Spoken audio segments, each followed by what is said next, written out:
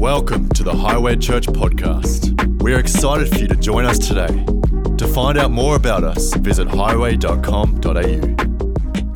Last 18 months, we've been prophesying, declaring increase. And of course, we've seen that in so many ways and different measures of increase, not only individually, but as a church. And, it's been amazing. This year, we've been preaching out of three areas: my faith, our family, and his future. And this is the third message I'm going to bring on his future this morning, because I'm challenged about the church going forward. I'm challenged about, the church getting stronger and stronger in the Western world. And I want to build a platform that my grandkids will actually launch from. That they won't have to be a generation that resurrects the church because we let it die. No, that's not going to happen. We're going to build something where they're going to rise above and go one more and flourish and see the kingdom of God expand and increase as it was always designed to do. So I've been praying a lot about, the church. Particularly the church in the West. And I've been reading the book of Acts, over and over and over and over, and trying to find out how is it that this group of ragtag, believers, against all the odds,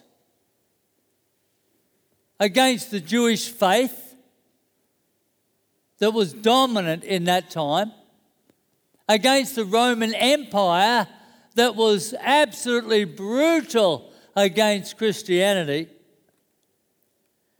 against all the pagan gods that, were all around at that time, these guys flourished.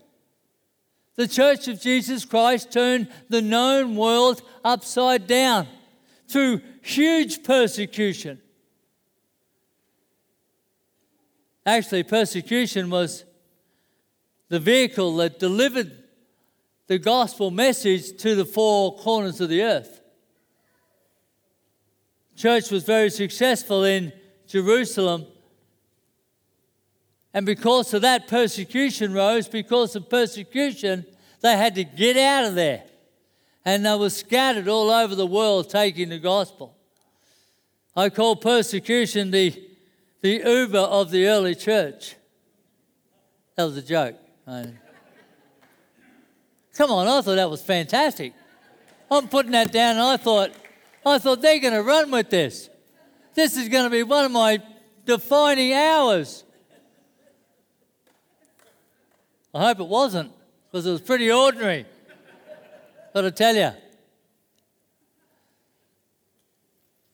They were growing in their thousands, Jerusalem. And it caused that problem. But why did they grow? That's what's on my heart. That's what I got to get my head around. Why did they grow? Under all of that, why did they grow? And I want to find the key elements that caused the church to grow and grab a hold of those and see if we can't, flourish with the same elements.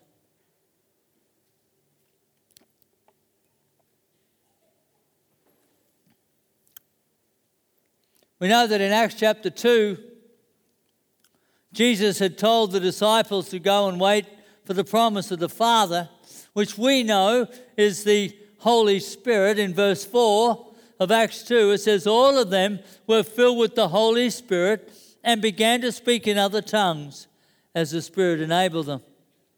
Then Peter, in verse 14, stood up and began to preach the gospel.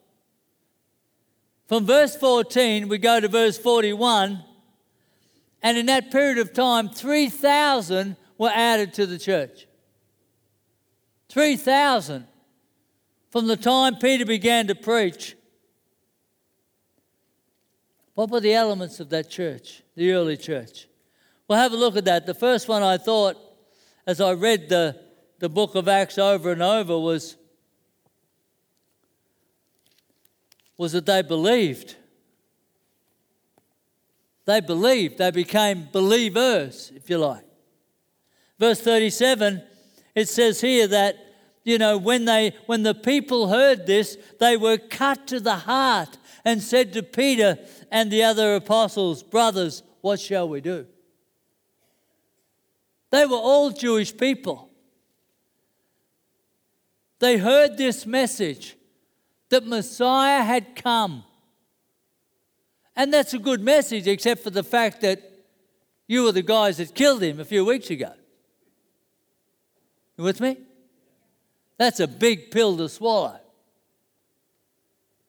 And they hear this message about, all of these Jewish people hear this message, and some believed, some didn't. Some refused to accept that we would never do that to our Messiah. We would never do that. He hasn't come yet. But others heard this message and something cut their heart where they went, whoa.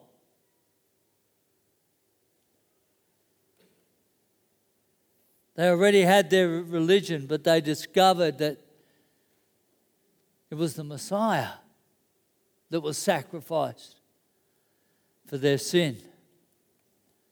The knowing that the Son of God came to earth and sacrificed his life so that you and I could be free from sin, free from that separation from God because of that sin in our lives. You know the gospel message, many of you. He paid that price by taking my sin on himself, and now I'm free for that. I'm free because of that. These people were very familiar with sin, okay? They were very familiar. It was a common thing. They made sacrifices all the time for different sins in their life. The high priest once a year would make a sacrifice, for the whole people. And individually you could go to the temple and you could take a turtle dove, you could take a lamb, and that would be sacrificed for your sin. That was their practice. They were very familiar with that. They understood the whole sin sacrifice concept, where you could take this little turtle dove, this beautiful little turtle dove, and hold it in your hands and then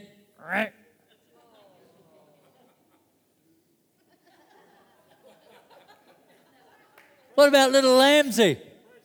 Take little Lambsy to the altar. Come on, Lambsy, little tail flapping, coming up to the altar. Come on, without a blemish, pure white, this beautiful little lamb. We've seen it everywhere. Lay it over the knee, get the knife and drain the blood. See, that affects some people, but I'm a third-generation butcher. Doesn't worry me. I'm thinking, put it in the pot. But there's a lot of animal, lovers out there, and I love animals too, but you got to add salt.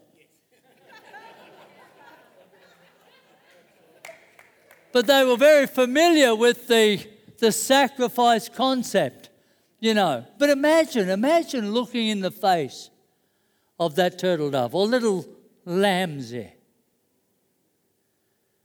and know that you got to die because of my failure. We got to take your life because of my lack of discipline.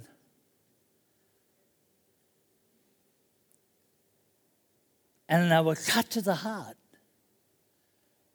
when they realized that the Son of God, who was sinless, blameless, was slaughtered on a cross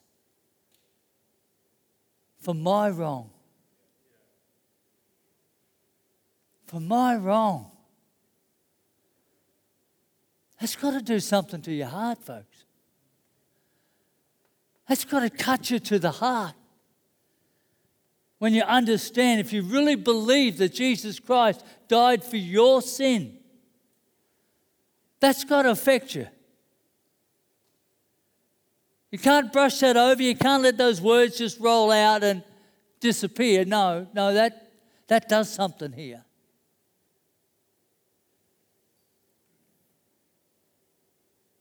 They had a great understanding of sacrifice and sin, but not today. We don't. In the Western world, we don't really get the whole sin thing. As a matter of fact, we don't even like mentioning the S word. We don't like to think that there could be sin in our life. Well, really? Me? I preached the first week about the Western church is like the church in Laodicea in Revelation. In Revelation 3:17, it says, "You say I am rich, I have acquired wealth, and do not need a thing." That was the accusation that Jesus had against them. And you know what? What a blessing that is. What a blessing it is to be born in this country. Amen? You know, how favored are we to be born in this place? What a privilege. I mean, I don't want to live anywhere else. I love it here. But it doesn't help me believe that I need a Saviour. Are you hearing me today?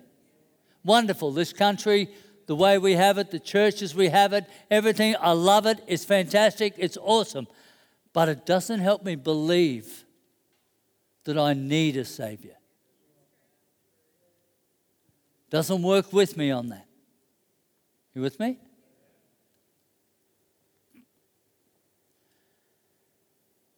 Do you believe without God, you're lost? I mean, think about that for a moment. Do you believe that without God, that encounter where you had that where God became real to you and you discovered God, without God, you would be lost today? And if you believe that, then you've got to know that how important are you out of billions of people that God has put his finger on you and said, now's your time. Wow.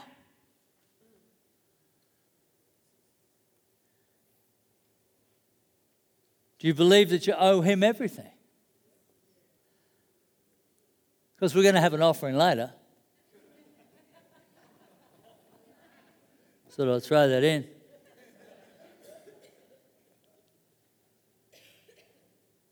Do you believe that the way you live is important? See, if you believe that Christ died for your sins, if the very thought of that cuts you to the heart, the one so blameless, one so pure, had to pay the price for my failings,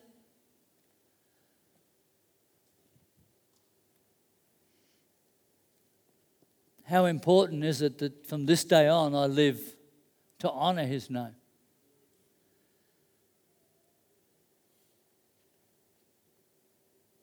Do you believe that, number two today, that you can trust God?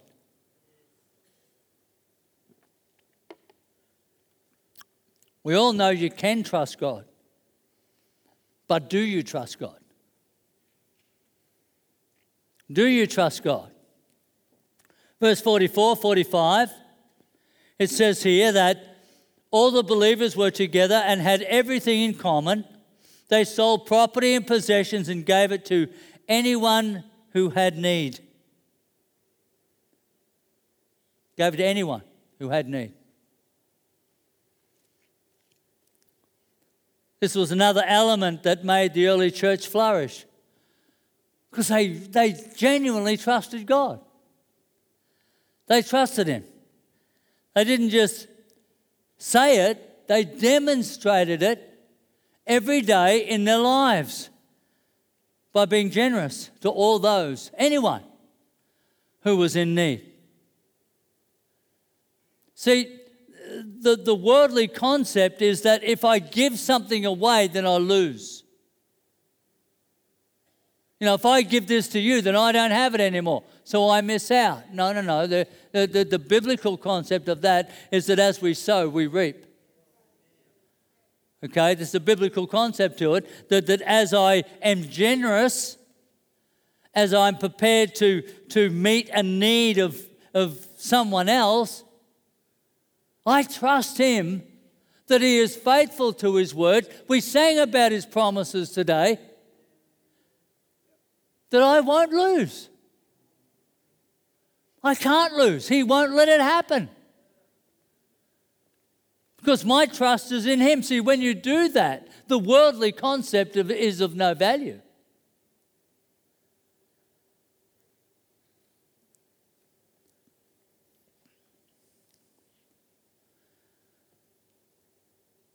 Now, obviously, they didn't sell everything and go and live under a bridge, right? It wasn't about, a religion of poverty.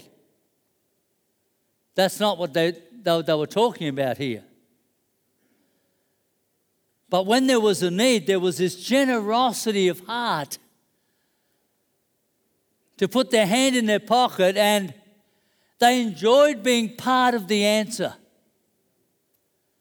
It's like, wow, God has done so much for us. What, you have a need? Hey, come on, let's put the hat around. Let's put it, come on. We can't have someone lose when we've won so much. Is that fair? It's not about giving it all away and then, dying of starvation. That's stupid. No, it's about allowing this favor and this blessing and this abundance that's been so overwhelmingly poured upon my life. Now I can be a blessing. Now I can make a difference. Now I can make a statement about who my God is by the generosity of my heart.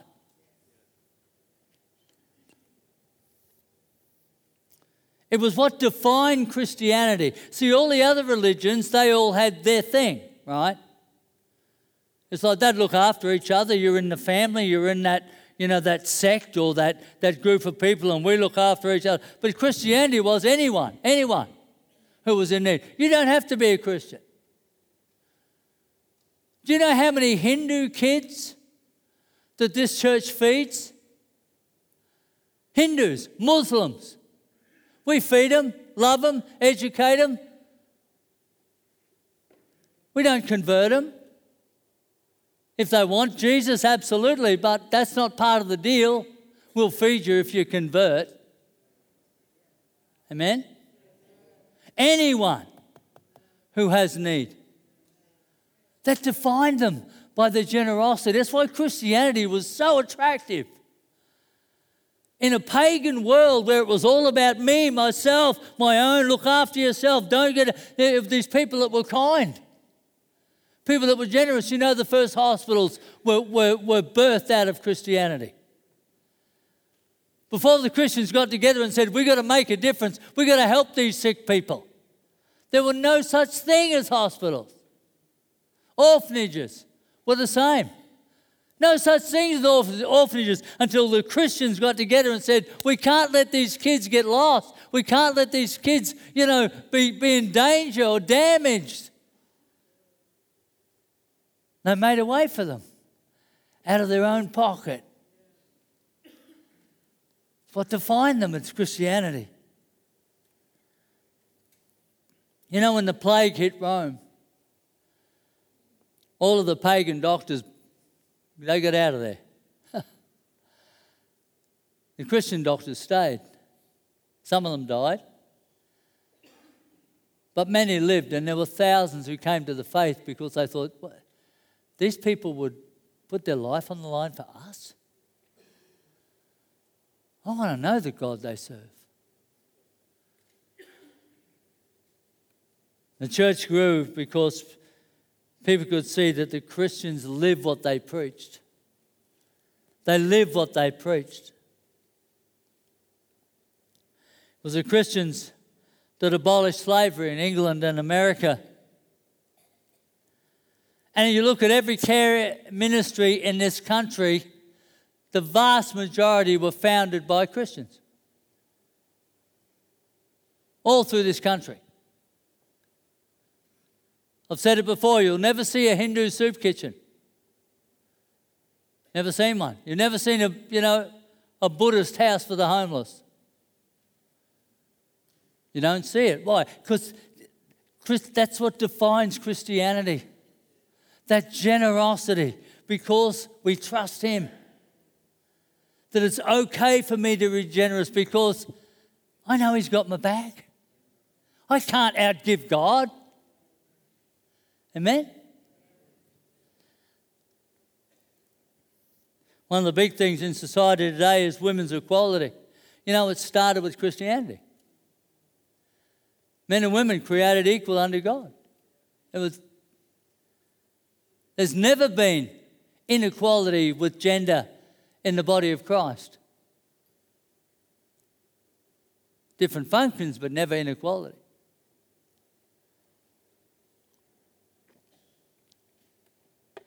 And it's so important that we understand this in the Western church.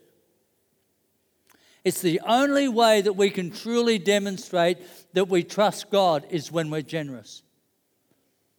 It's the only way we can do it. We don't have to trust him for healing because there's a doctor on every corner. You don't have to really be praying for God to heal me, otherwise I'm dead. Not in this country. You don't have to trust him for that. That's a good thing. But it limits us when we're talking about trusting God. The only way we can demonstrate, the only way we prove we really trust God is to be generous to anyone who is in need.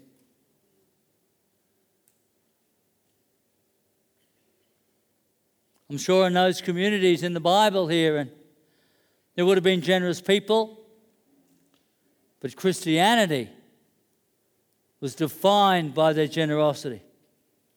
The third element was that they lived it. They lived it. In verse 46, we see here that every day they continued to meet together in the temple courts. They broke bread in their homes. They ate together with glad and sincere hearts, praising God and enjoying the favor of all the people.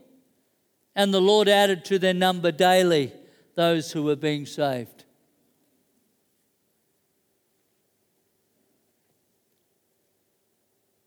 And you have to ask the question, did any of them have a job? I mean, it's like their whole life was consumed with this Christianity thing. Did any of them have a job? I'm sure they did. I'm sure they did, but it became so much a part of who they were.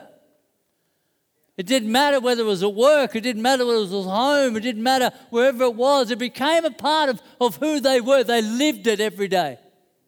They gathered together, this encounter that they had with God, this understanding that God has paid the price for my sin. Now they could live life to the full. They lived it every day, house to house, hanging with the brothers. Can't get enough of it. Can't get enough of it. Why? Because it's so good. So awesome, so free. That weight lifted off my shoulders. Can't get enough of it.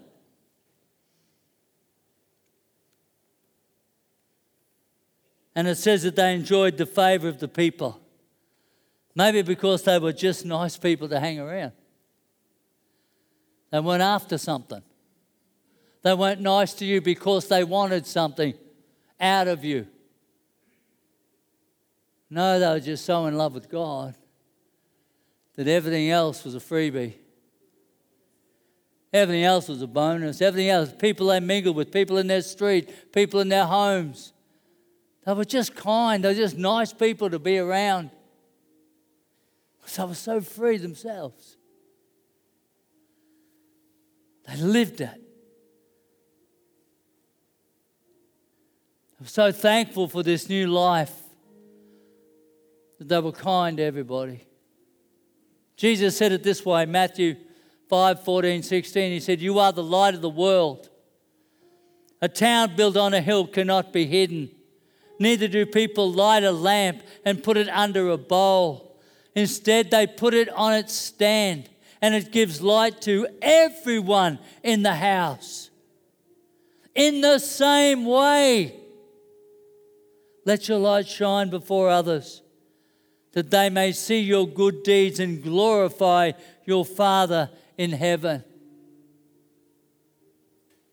My goodness, do you know what? Do you know what He's done for me? Do you know what He saved me from? Generational dysfunction and brokenness. That I had the opportunity to stand in that whole chain of history and go, no, we're changing the course. Because I am set free. Now my generations will have that opportunity to be set free. And this life is so good, so good. I want it for everybody. I'm not keeping it to myself. That's a worldly concept. No, you give it away. You give it away. You give it away, and it just keeps flooding back in and flooding back in.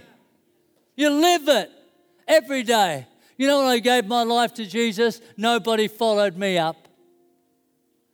No one followed me up. I was on the doorstep of that church every time it opened.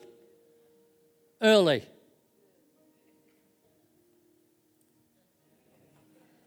Little pastor's jab there. Early.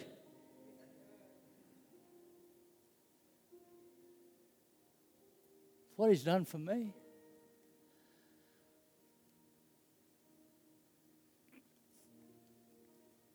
He deserves all my respect. He deserves all my honor. He deserves everything that I hold in my hands. He's worthy of that.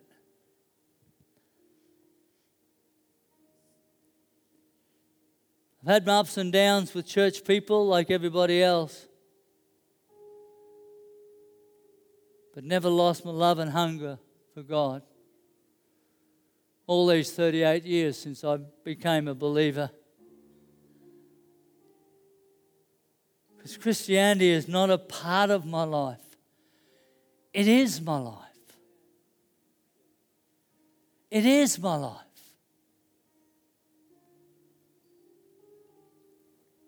A lady this week sent me an email with this, just a short video on it. And I found it incredibly realigning in my life. Just want to share that with you. Can we have that video up on the screen? Let me finish with this story. We go to China from time to time, and we train leaders.